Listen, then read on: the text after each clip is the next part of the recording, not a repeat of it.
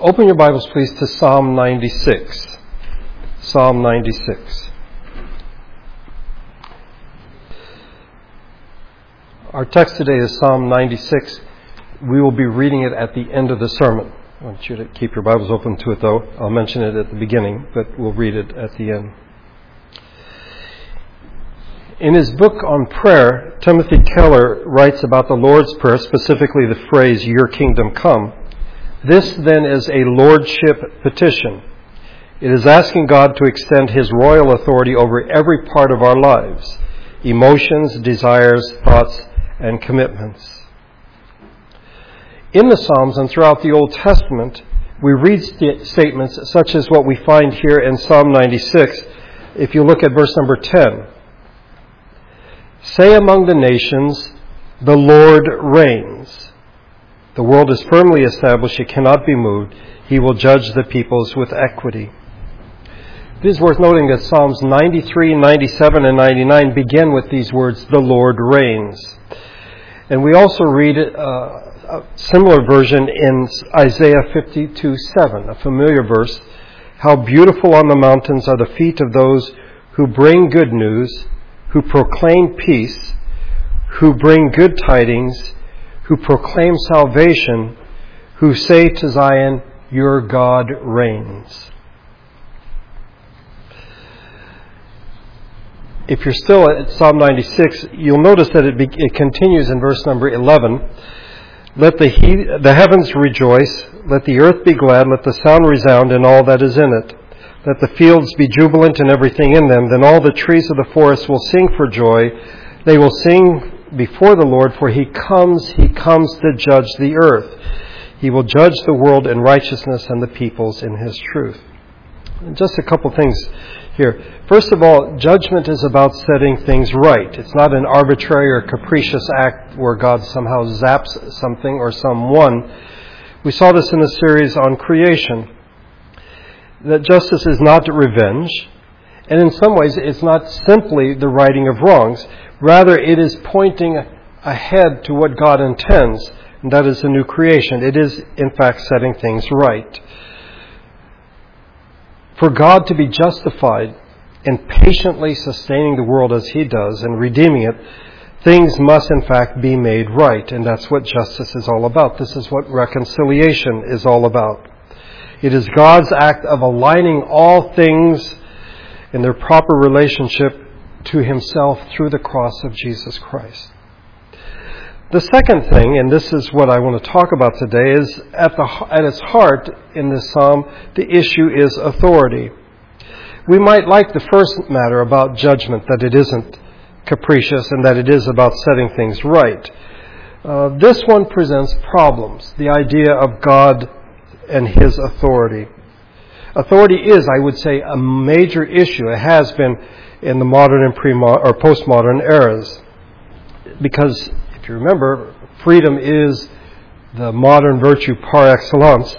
In a recent book, and I mentioned this last week, and it's been very helpful for me, by David Kozais, who's a political science professor in Canada. The book is entitled, "We Answer to Another, Authority, Office, and the Image of God." He writes, "The quest to escape authority has been a persistent feature of the modern world. We don't want people to be in charge of us. We don't want anyone to be in charge of us." And I think it's also true about post-modernity. One writer put it this way: post-modernity is still in the line of modernity as rebellion against rebellion is still rebellion. As an attack on the constraints of grammar must still be written in grammatical sentences. As a skeptical argument against the structures of rationality must still be put rationally. So I would say for the last 500 years, authority has been a real problem for us. But I think more specifically, since the 18th century, authority has really gotten a bad name. We as Americans have just recently celebrated our rebellion against British authority. In the 1770s and 1780s, to secure independence from the authority of the British Parliament and the British Crown over the 13 colonies. The Brits celebrate the Grand Revolution The Glorious Revolution of 1688, in which Parliament was given more authority than the Crown. The Dutch look back on the 80 Years' War against Spain. And then there is the French Revolution of 1789, which I think in many ways has affected the Western imagination more than the American Revolution. That somehow this myth has arisen of heroic struggle against any and all kinds of authority. As a result, everyone living since that time has tended to identify authority as potential oppression. We just don't trust it. I mentioned last week that there are at least 4 reasons why authority has acquired such a bad name. First of all, it seems to conflict with our notion of justice. If a government cracks down on malcontents, then somehow it is seen as overlooking the justice of their cause. And so that's bad authority. Secondly, it seems to conflict with spontaneity. If you have authority telling you what to do, well, no, you're killing spontaneity. You're killing this vitality of human life. You're inhibiting who I'm supposed to be. Thirdly, the imposition of authority is seen as inhibiting or curtailing the search for truth. And as we've seen, even out of a biblical context, people believe that the truth will set you free. But if there's authority, then you can't be set free. And lastly, authority seems to be connected with arbitrariness. And so it has a bad name. It doesn't help that we've lived after Marx and Nietzsche and Freud, the masters, if you wish, of suspicion, the school of suspicion, in which they have this hermeneutic of suspicion. They have come to regard, and as a result, I think we do as well, even in our own selves, when we say something, when we think something, when we say we have a particular desire, almost immediately in our mind, we're trying to dig deeper. What's really behind that statement? What's really going on? And so, as a result, when we come to the classic writings, say of Plato or Aristotle or Cicero or Thomas Aquinas, these are regarded with profound suspicion. And they're regarded as nothing more than the musing of those notorious dead white European males that somehow are trying to impose their will on everyone else. Those who are the heirs of Immanuel Kant are convinced that if you are subject to authority, it is a sign of ethical immaturity. That if you are ethically mature, you don't need anyone to be over you telling you what you should or should not do. Why should we defer to anyone besides ourselves? Why should we listen to anyone else? Authority has come to be seen as demeaning and alienating. Because we live when and where we do, even though we are the people of God, we breathe the same air, we live in the same culture. And so we have found that over time we are not all that comfortable with the notion of authority. If there is such a thing as legitimate authority, where does that legitimacy come from?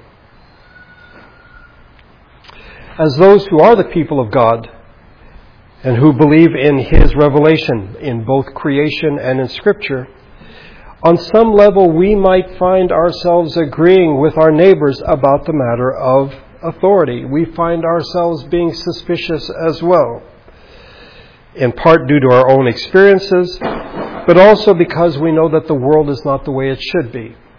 So when somebody says, this is wrong, this is bad, this is broken, we would say, you might be right, because the world is fallen, everything is broken, and so there you might have something, you might have a point to what you're saying.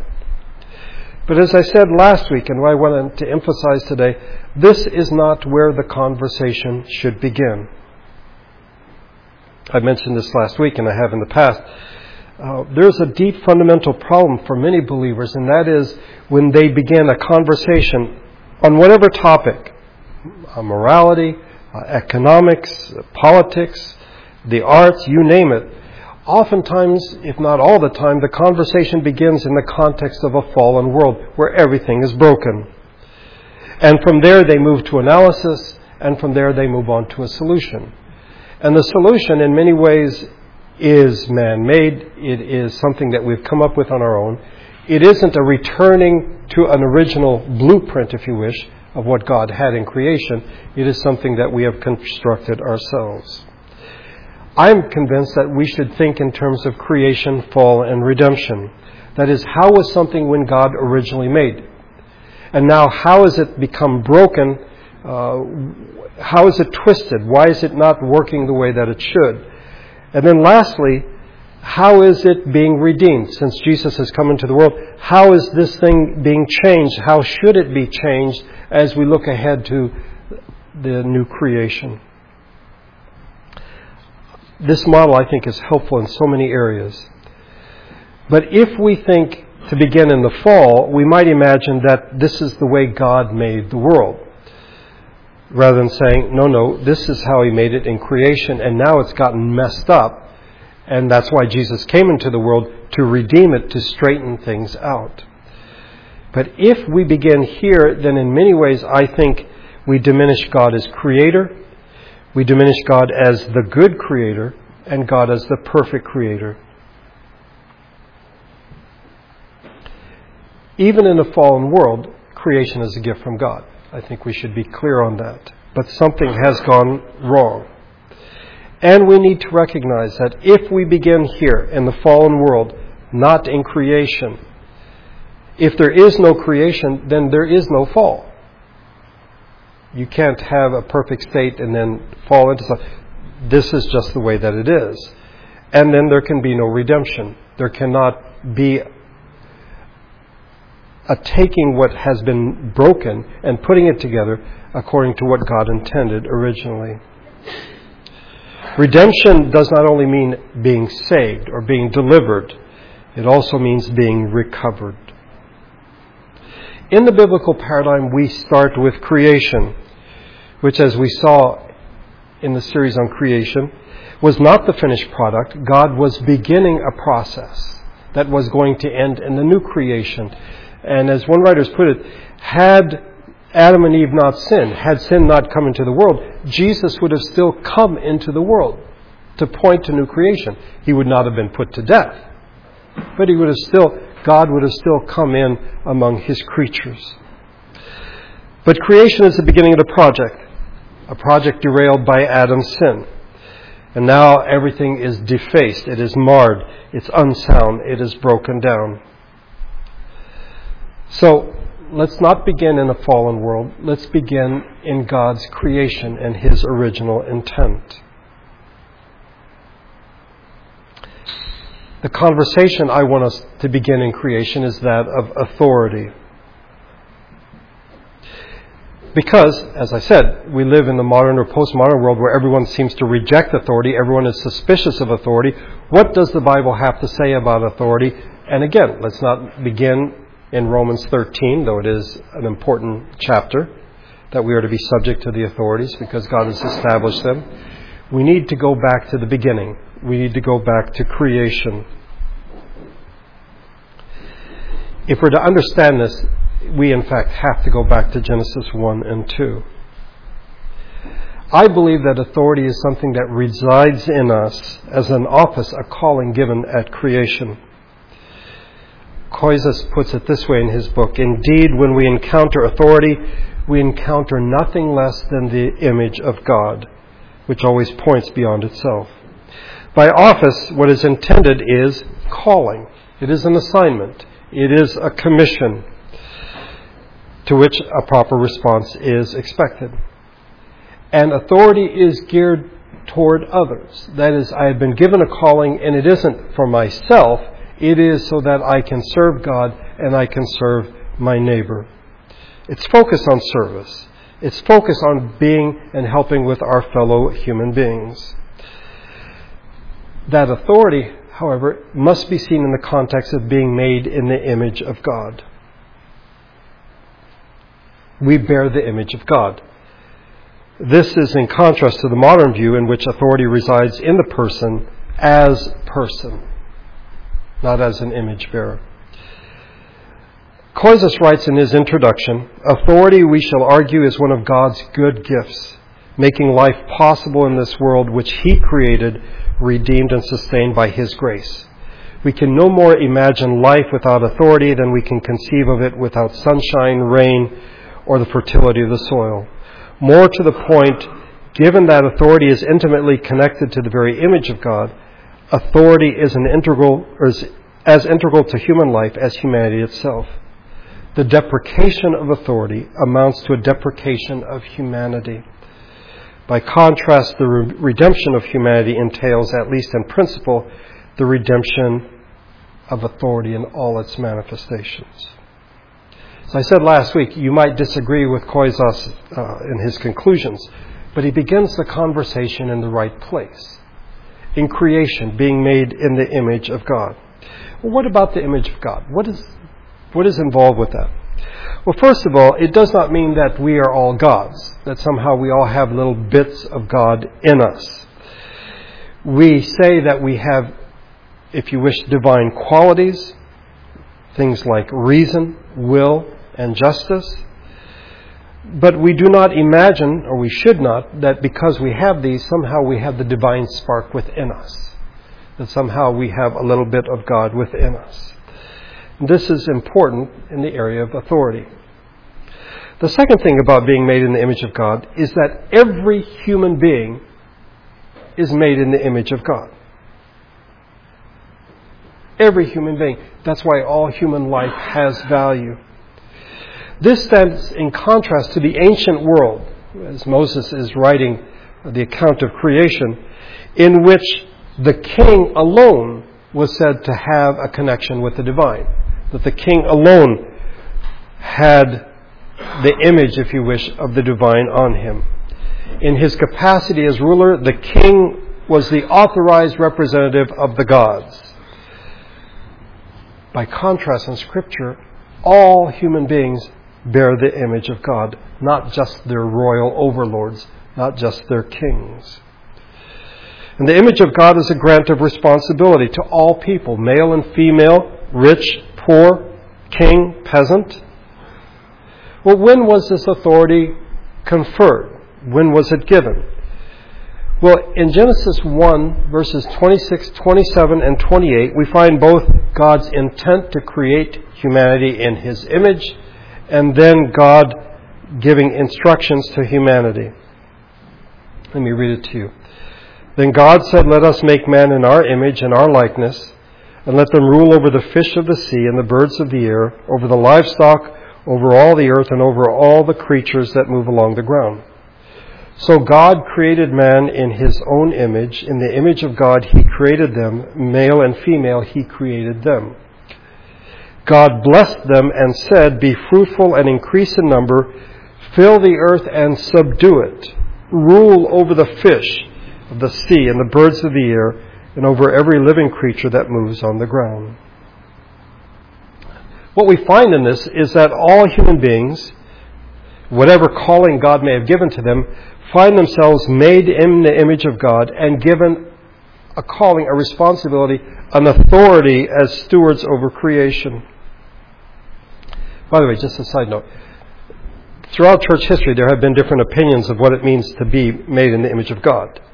Augustine suggested that it involved intelligence, and Aquinas saw it as being located in the mind, in the intellect.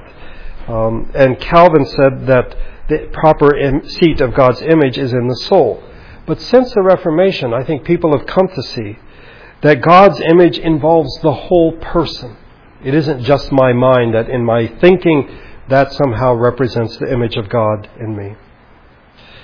All of me is, in fact, to live in response to God's call. And therefore, we are to love the Lord our God with all our heart, mind, soul, and strength, not simply with all our mind. So the image of God is not merely the intellect. It is relational. It is representational. It is not restricted to our ability to think logically. Oh, I think rationally because I'm made in the image of God. It is much more than that. After all, does not Paul tell us that our bodies are the temple of the Holy Spirit? Koizos writes it this way: when we get up in the morning, we do so in the image of God. When we begin the day's work, we do so as those created in God's image. When we spend time with our families, we do so as image-bearing creatures. Everything we do in the fullness of our lives is inevitably impacted by our creation in God's image, even if that image is broken and defaced by sin.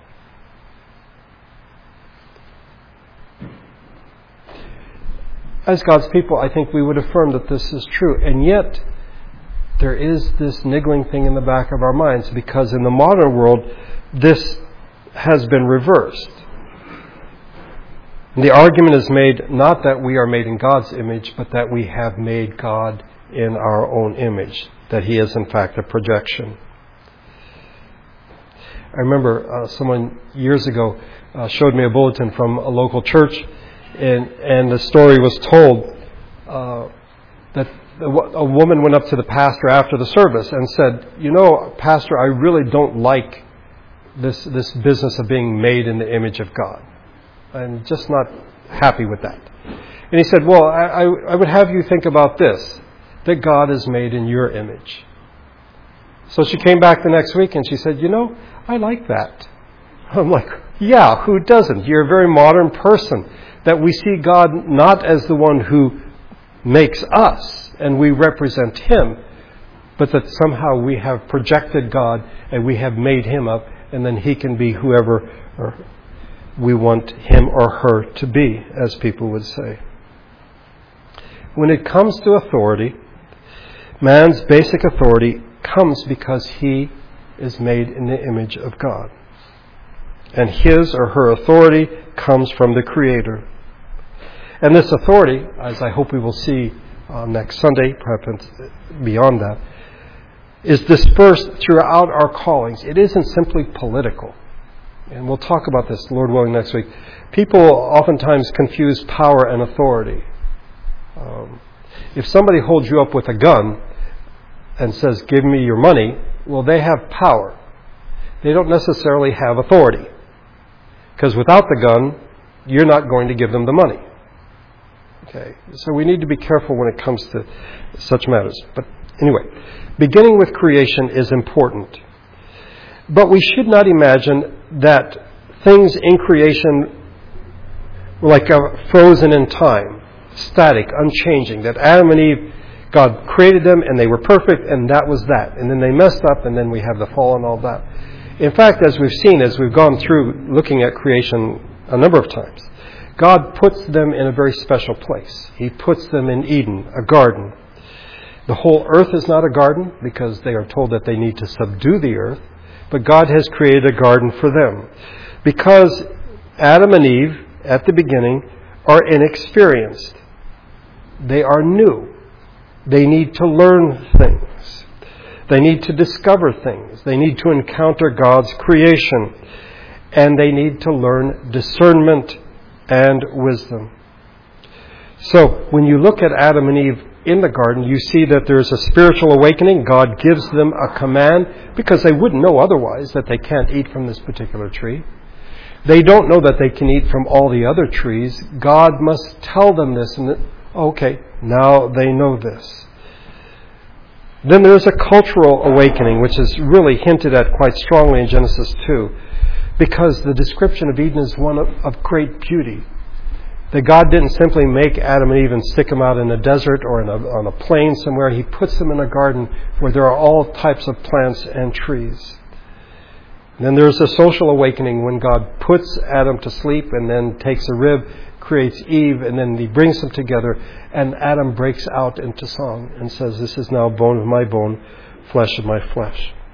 But each of these awakenings were just that.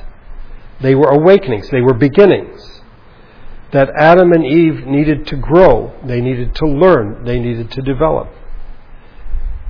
And I'm convinced that as Adam and Eve grew and matured, the day might come when God would have in fact allowed them to eat from the tree of the knowledge of good and evil. But at this point they're not ready. And so it's a matter of, you may not eat from the tree of the knowledge of good and evil because I say so. You're not capable of understanding why. In the Garden of Eden, Adam and Eve had no wants. They were free to dream, to use their creativity, to name the animals, to work in productive and rewarding ways, to reap the fruits of their labor, to take the human pleasure and the whole of life in the image of God in His good pleasure. When Adam and Eve sinned and they were cast out, the processes of development are still continuing. They are severely hampered and hindered by the various separations. Now man is psychologically not integrated. He is filled with fear.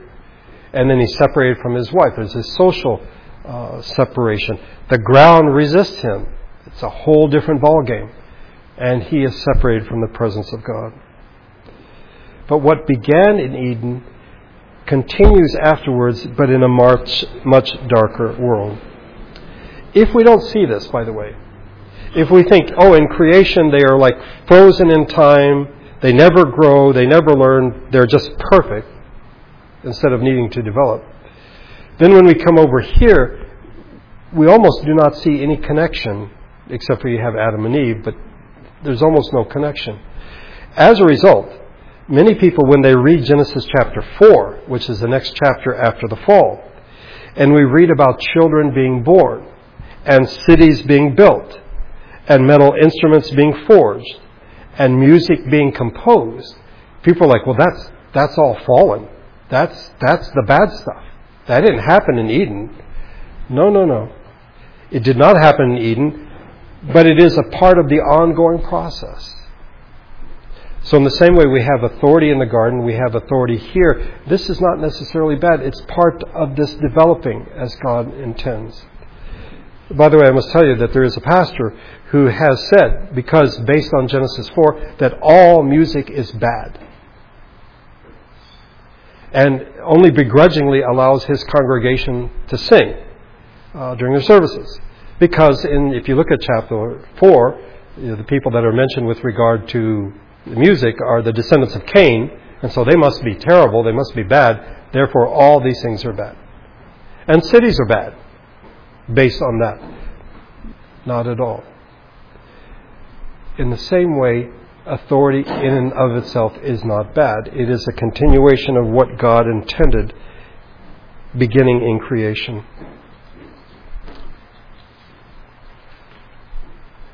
So, as we begin this conversation, and it is the beginning of a conversation on the matter of authority, we need to think in terms of creation. How was it intended originally? In fall, how did it get sidetracked? And then in redemption leading to new creation, how this new the project that God began in Genesis 1 will be completed. A year ago, tomorrow actually, I think, Ben Ross spoke. It was Gracie's first time to come to church. And he spoke about the difficulty that we as Americans face when it comes to the matter of God as King. Because we just don't like the business of kings. You say, you mean like as in your kingdom come? Yeah. Because we fought against the British, they had a king, we didn't like King George III, and so we've rejected that notion. I absolutely agree with Ben. I think it would take it a step further, that as modern and postmodern people, we struggle with God as Lord. As in, He gets to tell us what to do.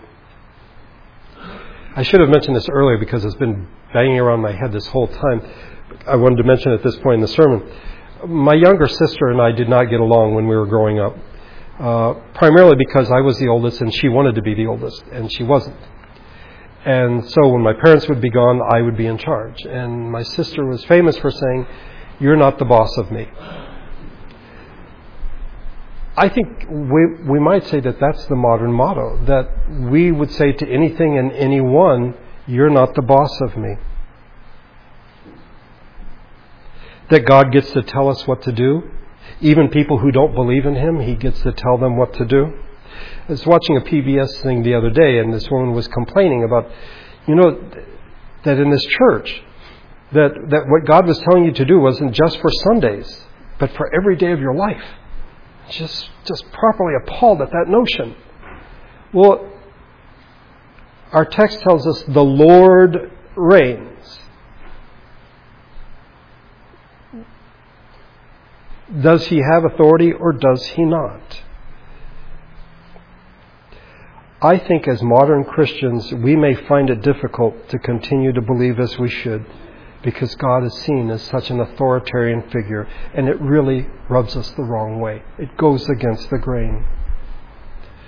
But to understand and recover a biblical idea of authority, we must return to creation, God's creating of the world, in which he spoke and it came to be. He commanded and he authorized those made in his image. And it is, in fact, that very issue, the issue of authority, that came into question and led Eve to sin and then her husband Adam. She rejected God's authority to be the boss of her, if you wish. The rest of the Old Testament is an ongoing account of God's own people, like Adam and Eve, struggling with his authority. They like him helping them and answering their prayers and protecting them. They just don't like him telling them what to do. And so we see rebellion after rebellion after rebellion. Then the New Testament opens and we hear the words, "Repent, for the kingdom of heaven is near." Both John the Baptist and Jesus of Nazareth preach this. The kingdom, meaning a king, meaning authority. We read at the end of the account of the Sermon on the Mount, when Jesus had finished saying these things, the crowds were amazed at his teaching, because he taught as one who had authority and not as the teachers of the law.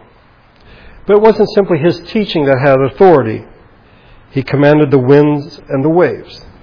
The hymn we sang today, "The winds and waves still know his voice, who ruled them while he dwelt below."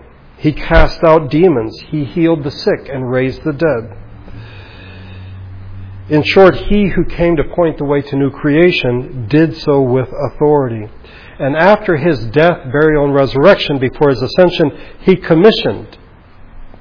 He had the authority. He commissioned his disciples to go into all the world. He said to them, "All authority in heaven and on earth has been given to me. Therefore, go and make disciples of all nations." To properly understand authority, we must begin with creation. And the Lord willing, we will do this next week. But now, here at the end, I'd like us to read our text. In light of what we've seen, Psalm 96. "Sing to the Lord a new song. Sing to the Lord all the earth. Sing to the Lord, praise his name, proclaim his salvation day after day. Declare his glory among the nations, his marvelous deeds among all peoples. For great is the Lord and most worthy of praise. He is to be feared above all gods. For all the gods of the nations are idols, but the Lord made the heavens. Splendor and majesty are before him, strength and glory are in his sanctuary. Ascribe to the Lord, O families of nations. Ascribe to the Lord glory and strength. Ascribe to the Lord the glory due his name. Bring an offering and come into his courts. Worship the Lord in the splendor of his holiness. Tremble before him, all the earth. Say among the nations, the Lord reigns. The world is firmly established. It cannot be moved. He will judge the peoples with equity. Let the heavens rejoice, let the earth be glad, let the sea resound and all that is in it. Let the fields be jubilant and everything in them. Then all the trees of the forest will sing for joy. They will sing before the Lord, for he comes to judge the earth. He will judge the world in righteousness and the peoples in his truth." To which we would say amen, because he has all authority. Let's pray together.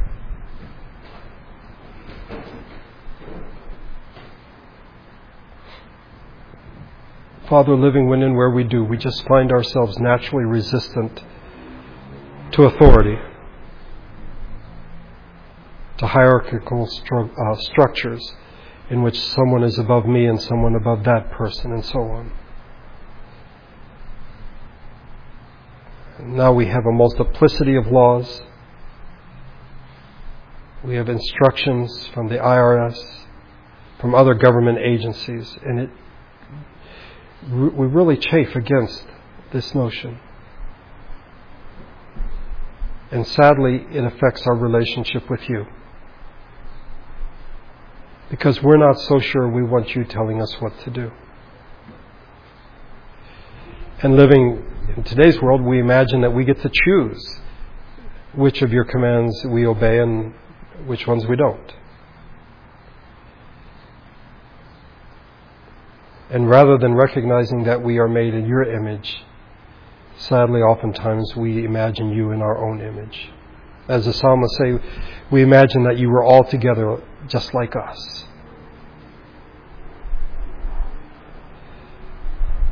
And this makes it more difficult to believe in today's world than it was 1,000 years ago. Than it was when Jesus was here, and even in the Old Testament. Because we struggle with authority. Help us to recognize that the discussion must begin in Genesis 1 and 2. This is where we begin. And certainly in chapter 3 things are defaced. But then we go to the New Testament and Jesus comes, one with authority. I pray that in the weeks to come you would guide our thoughts and our conversations in this matter, and may we come to have a better understanding of what is right authority, and in the process find our faith deepened. And may we be encouraged in our belief as we come to see authority as we should. Thank you for bringing us together today to worship you in spirit and in truth. We pray in a particular way for those that are traveling this week. And we pray for Mama De La Rosa, who so faithfully has taken care of Paz for 12 years, even before that, but in the convalescent home. And we're grateful for the opening that Ruth has found to give her mom some rest, and that Ruth can serve her. Give Ruth wisdom and strength. Revive and strengthen Mama as well. We pray for Zib and Sarah that you would open doors for them with regard to work. All things are possible with you. And now as we leave this place, we ask that your Spirit and your grace would go with us. By your grace, may we be lights in a world of darkness. We pray in Jesus' name.